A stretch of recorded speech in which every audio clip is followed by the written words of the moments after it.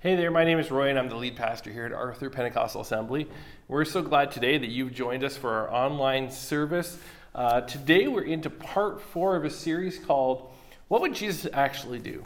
Now maybe in the 90s you saw those bracelets that people were wearing, WWJD, What Would Jesus Do? And it was sort of a filter for Christians to kind of the decision-making process. You know, in a similar situation, what would Jesus do? And so we've called this series, What Would Jesus Actually Do?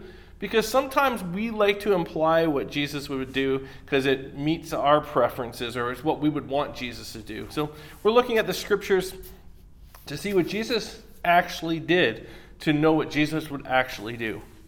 Well, a couple from Arthur decided to go to Florida to thaw out. This time of year, it's really cold, and they just planned to stay in the same hotel where they had spent their honeymoon 20 years prior. Because of their hectic schedules, it was difficult for the couple to coordinate their travel plans. So the husband left and flew out of Pearson, and he flew to Florida on the Thursday. The wife had planned to fly out the next day on the Friday.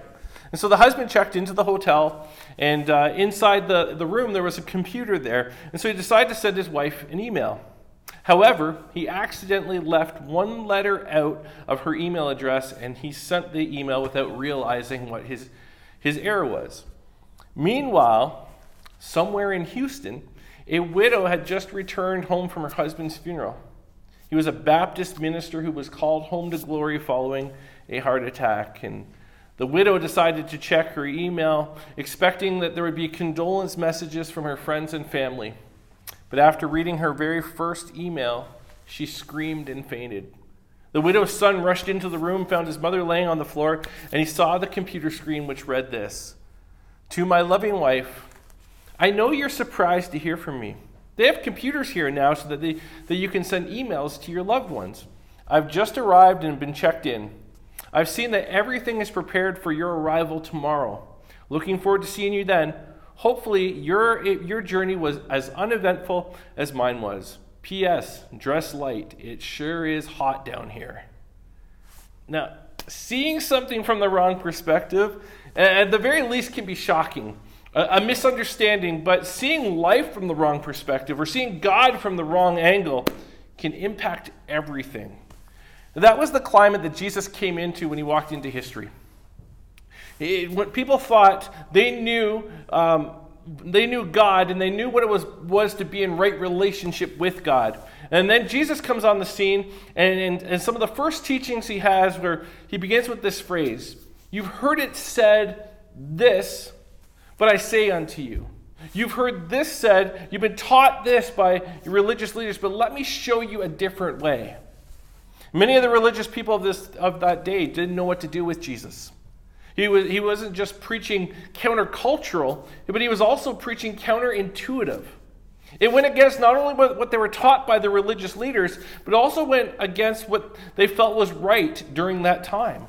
Because you see, many of the people of Jesus' day put a lot of their focus on their outside faith, on how they presented themselves, how they looked to others. And let's face it, it's really not that much different today for many people. They thought that faith in God was measured by your outward appearance, looking the right way, dressing the right way, saying the right things, keeping the right rituals, following the right rules. And then Jesus comes along and says, no,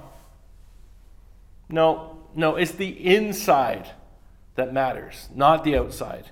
Faith is an inside-out job.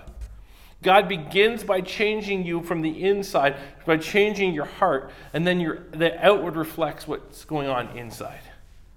And so Jesus depicts this mindset when he's speaking to the religious leaders one day. In Matthew 23:27, it says this: "What sorrows await you, teachers of religious law, and you Pharisees, hypocrites?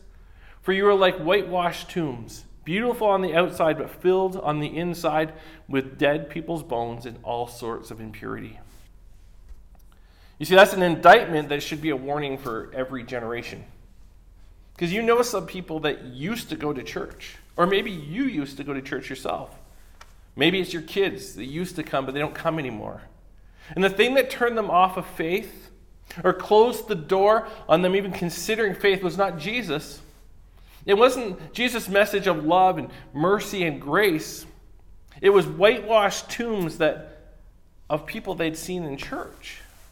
People that put on their Sunday best, but their inside was full of gossip and hurtful words and abuse and deceit and pride and anger.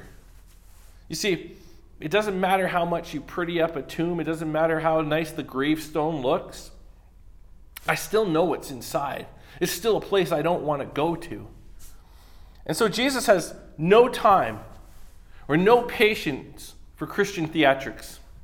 Putting on a show in front of a crowd, but then going back and taking off the makeup and the costume backstage to be someone completely different. If you have your Bible with you or your Bible app, you can turn to Luke chapter 18. Well, this past Saturday, there was a tragic story out of Colorado where a young couple was snowshoeing with their dog near the mountains, only to be swept up by a 400-foot wide avalanche and tragically were killed. And I was surprised to learn while I was reading this story that avalanches are actually quite common, and 150 people every year worldwide are killed by avalanches. I also discovered some interesting information that may come in handy one day. Now, if you've been kind of dozed off up to this point, you might want to listen. If you get nothing out of the sermon, this part might just actually save your life. Experts say that a common mistake that many people make when they get caught up in an avalanche, because you get spun around, you get flipped around, you get knocked around, and once everything settles, is people start trying to dig their way out. But many times, because they're disoriented, because they're not sure which way is up and which way is down, they end up digging down instead of up. So instead of getting closer to freedom, they actually are making their situation worse. Popular Science magazine gave an example of a guy they found dead in an avalanche that had dug 30 feet before giving up. But he had dug 30 feet down. The whole time he thought he was going up, but he actually was going down. And you can imagine it would all happen so fast. Like an avalanche happens so fast, you kind of get knocked around, you get disoriented, you're likely hurt, panic starts to set in. But experts gave some tips what to do in case you ever come into this situation. And they said, what you should do is you should get your hand free and you should dig out a spot around your face. And then you should spit. And if the spit goes up and comes back and hits you in the face, then you know that you're facing upwards. But if you spit and the spit doesn't come back to you, then you know you're facing downwards. You need to turn around. You need to turn around and get yourself out that way. And so what this little test does is it gives you this quick reality check. It changes your perspective. Because you might think that you're facing up, but then you realize that the spit didn't come back. I'm actually facing down. You need to turn yourself around. And so Jesus comes to earth and he gives people a reality check. People who think they're going up, but they're actually going down. And he says, perhaps the way to the top is a different direction than what you think. Which brings us to Luke chapter 18. Verse 14 says, for those who exalt themselves will be humbled, and those who humble themselves will be exalted. You see what Jesus does here? He challenges the culture. He challenges the direction that they think is up. And says, here's the truth. If you want to be exalted, culture says there's a way to do this. Culture says make more of yourself.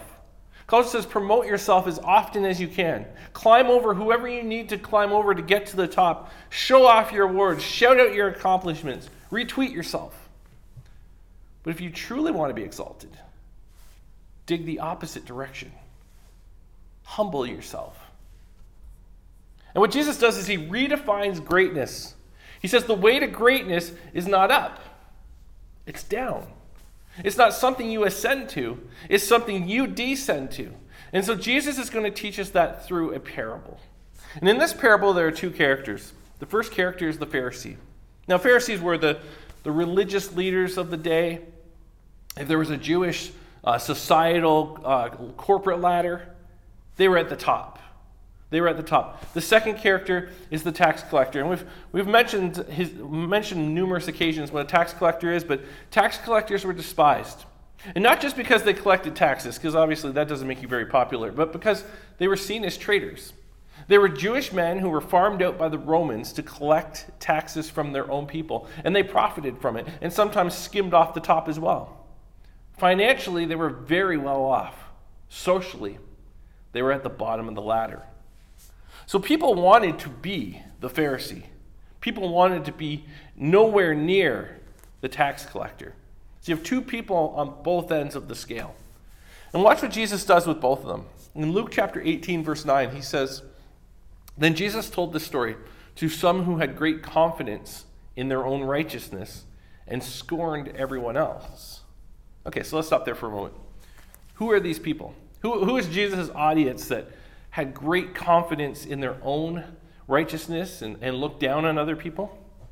Well, if you're reading this and you're thinking, this is not talking about me, well, it's probably talking about you.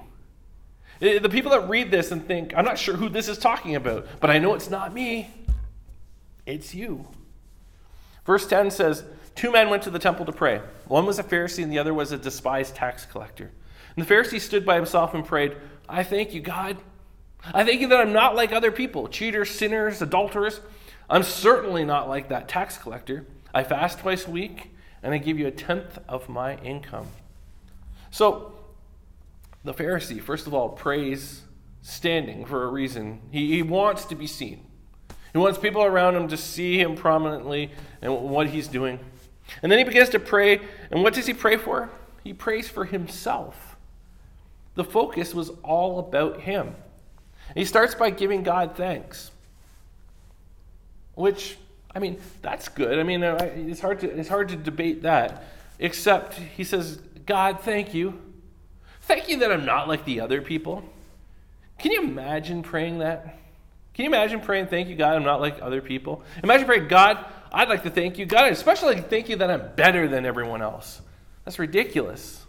And I read that and I think, I'd never pray that. I never pray that. Do you see kind of what happens? I'm glad I'm not like the guy who says, "I'm glad I'm not like the guy." And that's where we can go if we're not careful. So you have this religious leader who thanks God for not being like the other guy. And we may not say those words exactly, but a lot of what we say reveals a similar spirit. And maybe we don't say this out loud, but we think it or we imply it, because our pride gets in the way. Here's a few examples, things that we say that kind of allude to our pride. Number one, you aren't going to talk to me like that. You aren't going to talk to me like that. That's a spirit of pride that says, I'm better than you. Do you know who you're talking to? And it's not that someone's trying to be rude with you. They're just opposing maybe a viewpoint, or they're trying to point something out, something in you. And it's just that anytime someone tries to confront you about something or try to point out a character flaw, you get defensive and aggressive. And you shut it down. So no one even bothers trying anymore. See, if you don't have someone in your life that talks to you like that, it's not because you don't need correction or you don't need to have some tough conversations. It's because you've put up a wall that says, you aren't going to talk to me like that. And if you do, watch out, because I will lash out. I will not take this very well. Another thing that we say or think that, or say, or another thing that we think that communicates our pride is, I'm not going to be the first one to apologize. I'm not going to be the one to apologize. They want to apologize to me, I'll listen, but I'm not going to be the one to apologize. That's pride. It's pride. Pride says, I'm better than you. I'm not about to apologize to someone that's inferior. You might never say those words, I'm better than someone, but you don't have to.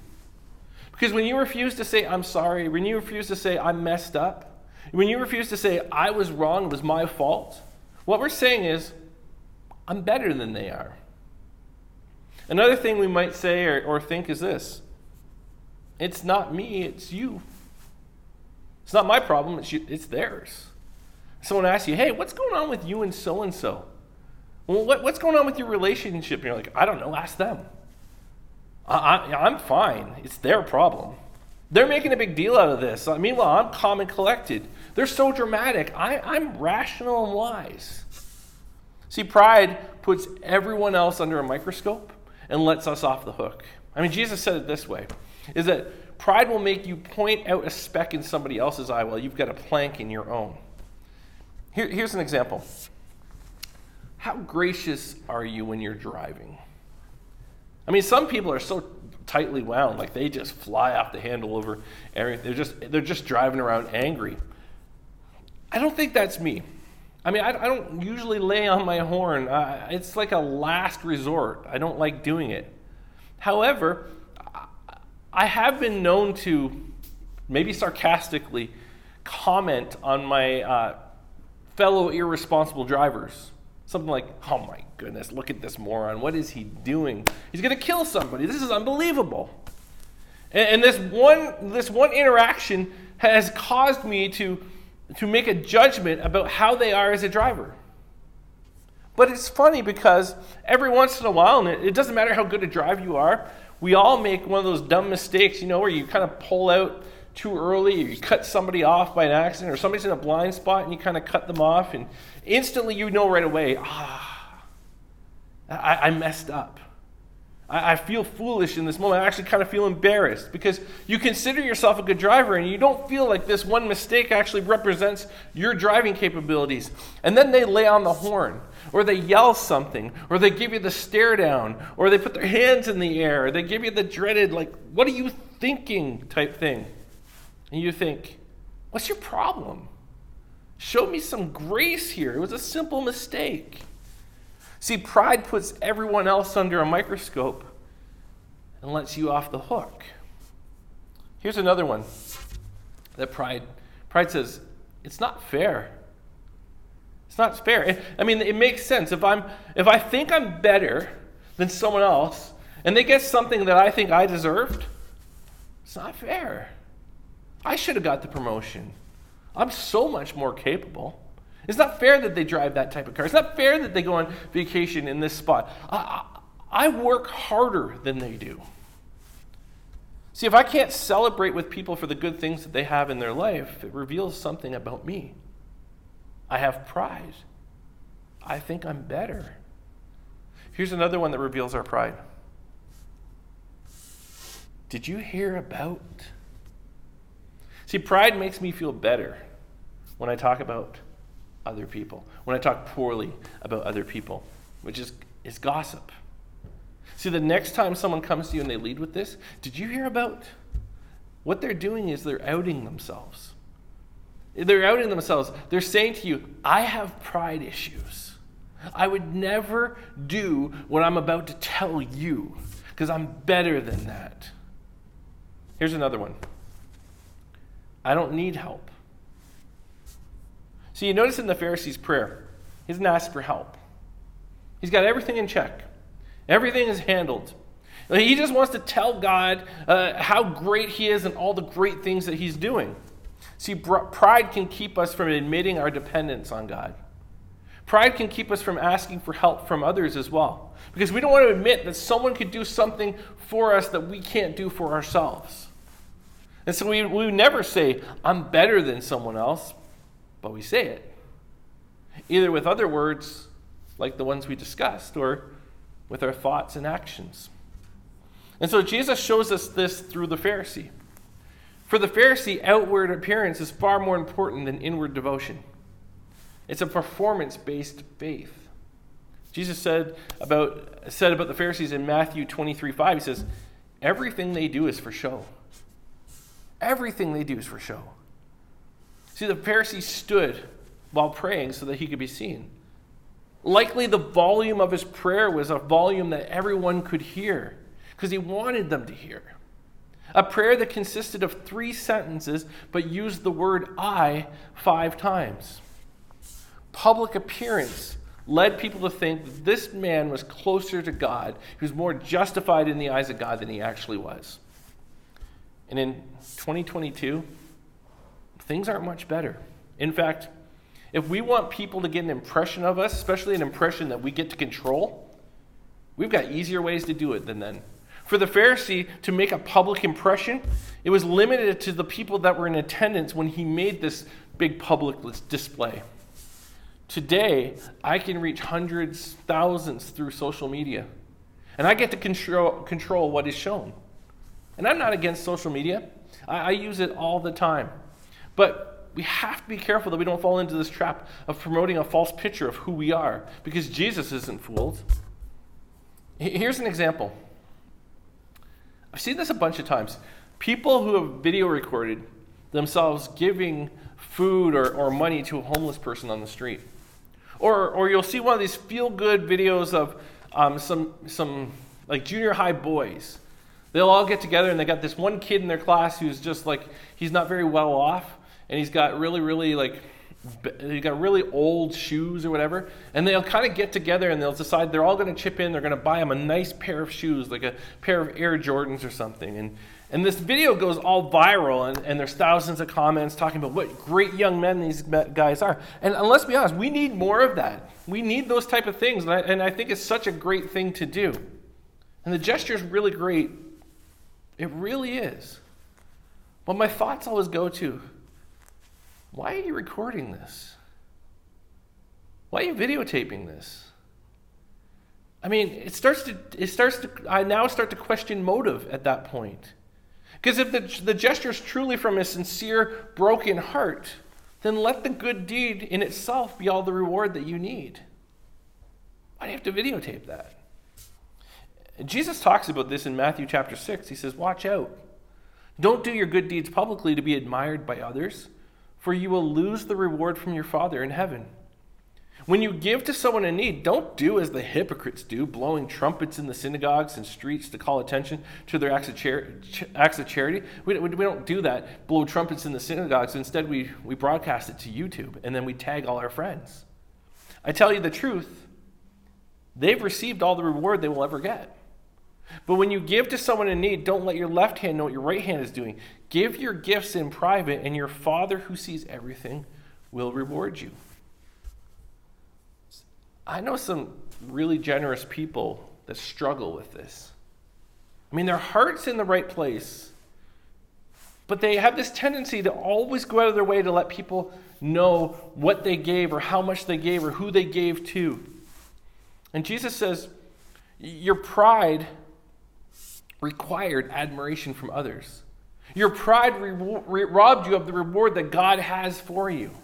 Because your public admiration is now your reward. And that reward has now been paid in full. But God's got something more for you if you do it in private.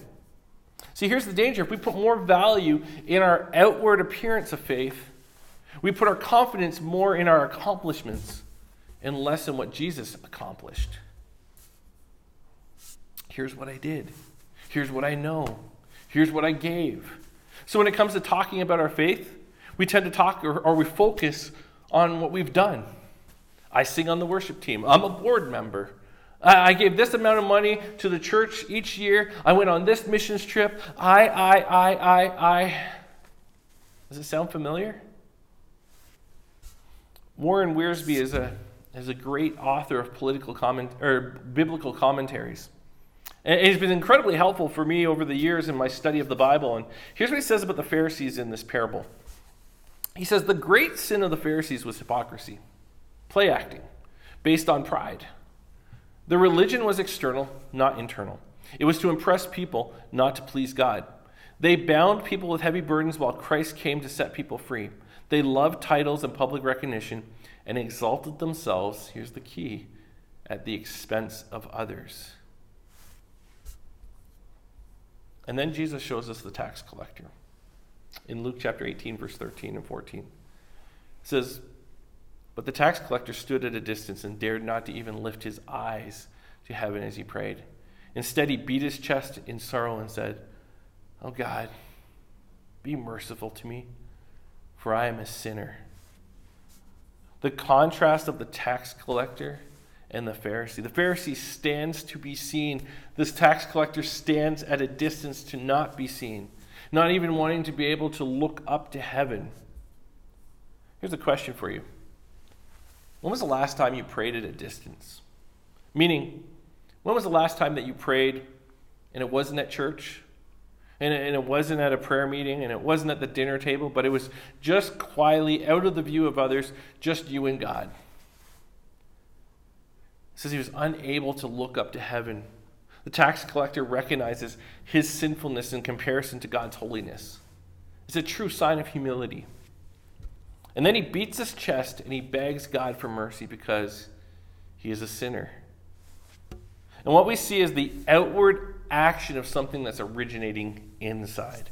There's this emotion escaping the tax collector. And this is not just a man reciting a bunch of prayers that he learned as a kid. It's not a man who's barely breathing or barely mouthing the words to a song that's projected on the wall at church while he looks at his watch. It's the overflow of what's happening inside of him, and it's worship. It's true worship. Then you have a Pharisee who thinks that God should be impressed by him. On the other side, you have a tax collector who knows he's done nothing that is impressive. Oh God, be merciful to me. And then Jesus ends the story by highlighting for his audience that they are actually digging in the wrong direction. He rebukes the prayer of the Pharisee, and he commends the prayer of the tax collector. Verse 14 says, I tell you, this sinner, not the Pharisee, returned home justified before God. For those who exalt themselves will be humbled, and those who humble themselves will be exalted. And I'm pretty sure there was an awkward silence after that. His audience just, their minds racing, and it's like, wait, Jesus? This is kind of embarrassing, but I think you mixed them up. The Pharisee was the one that was justified. I mean, you even said so in your story. He fasted twice a week, more than the law even requires. He tithed 10% of everything that he had. He's done everything that God requires and even more. The tax collector, on the other hand, he even admitted it. He's a sinner. Pretty sure you mixed them up, Jesus. It's okay. I mean, we all make mistakes, but maybe from now on you should preach with notes, because make sure you don't mess that up again. But then you start to realize that maybe the things that Jesus is looking for and what you and I think are impressive might be different things. Now, here's the thing. For some people, going to church on a Sunday is their outward faith action step. Just being in the building. That's what they believe justifies them before God. And there's nothing that looks like faith at home. This is it, just being here. Now, for others, they come to church because they believe it'll make them a better person and make their kids better people, that church can help them find an answer to their problems. And so they come here and they're looking for help with their addiction or their finances or their relationships or their marriage, or help me be a better parent or a better student. Help me be the type of person that can get a date. Help me be a better neighbor, be a better friend. And the truth is, we all need help, and church is a place to find those answers. And so we come to church and we want some action steps. Like, tell me what I need to do to fix this. And so we focus just naturally on the outside things. But if you want to be justified before God, showing up to church isn't enough. If you want to be a better person, there's no substitute for this one key action. If you want to know what to do, here it is. Humble yourself before God. That's the key. Humble yourself before God. To which maybe you're thinking, okay, that's good. Humble myself, that's good. But what do I need to do to fix my marriage? Humble myself, but what do I need to beat this addiction? What do I need to do? Just give me some steps. Just tell me what to do. Do you want to know what to do? You stand at a distance. You beat your chest and you say, God, have mercy. You don't make your case. You don't tell God why you're worthy. Don't tell God what you've done. You just beat your chest and you cry out to God, God, have mercy on me. I am a sinner. And there's no substitution to humbling yourself before God. Do you want to be exalted? Well, Jesus says those who humble themselves will be exalted. And this series is called What Would Jesus Actually Do? Well, we don't have to search too far in Scripture to find that Jesus didn't just say this, but he did this. Philippians 2, verse 5 says, "You must have the same attitude that Christ Jesus had. Though he was God, he did not think of equality with God as something to cling to. Instead, he gave up his divine privileges. He took the humble position of a slave and was born as a human being. Then he appeared in human form.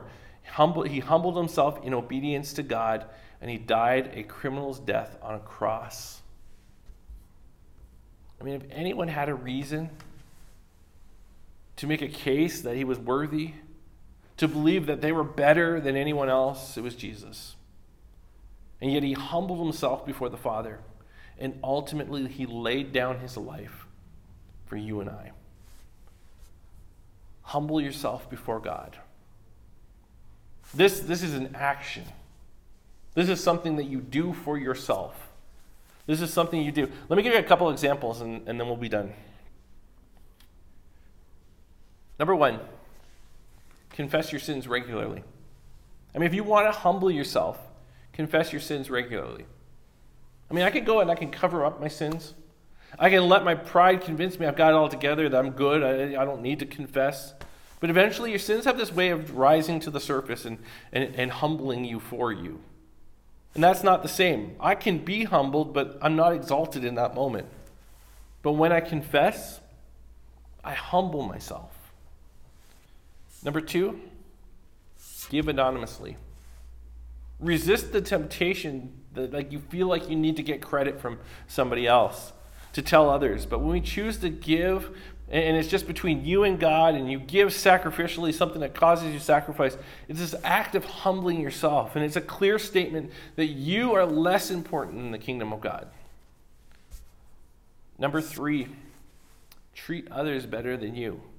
Paul says, in humility, treat others above yourself. This is much different than the message that our culture keeps repeating in every area of your life. You have an opportunity every day to humble yourself and treat someone as if they're more valuable than you are, to put their needs above your needs. And when you do, God says he will exalt those that humble themselves. Number 4, ask for help.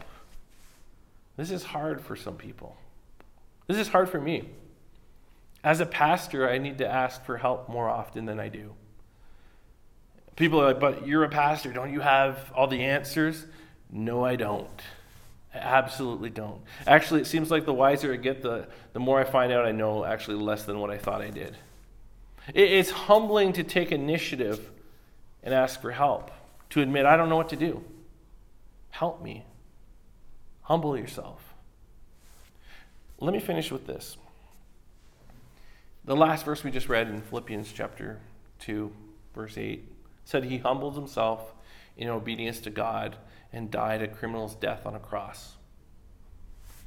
And the next verse says this, therefore God elevated him to the place of highest honor and gave him the name above all other names. Therefore, because he humbled himself, God elevated him. God exalted him to the place of the highest honor.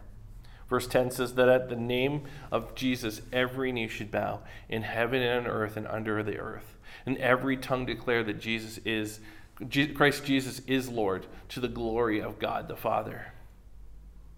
So this says that one day, every person, no matter who it is, will be humbled. You either choose to humble yourself, or one day we will all be humbled. Today is the opportunity for you to humble yourself. And God says that when you do, his promise to you is that you will be exalted. Let us pray. Heavenly Father, our culture teaches one thing, that it's all about us, that we should make our names great. And yet Jesus comes to this earth and he teaches the opposite. It's not the aggressive, it's not the self-promoters, it's not the boastful that will be exalted. That's temporary. But it's the humble long term, that become exalted. It's the humble that benefit. And so, God, let us be a people that learn to humble ourselves, that look for opportunities to humble ourselves, that look for opportunities for us to not think of ourselves first, but to put others ahead of us. And as we do that, Lord, as we humble ourselves before you, it's in those moments where we will start to see some of our relationships repaired.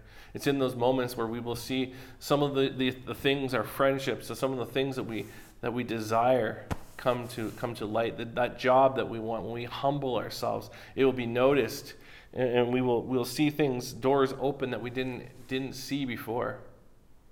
It's the humble that will be exalted. So God, allow us to be those that seek humility.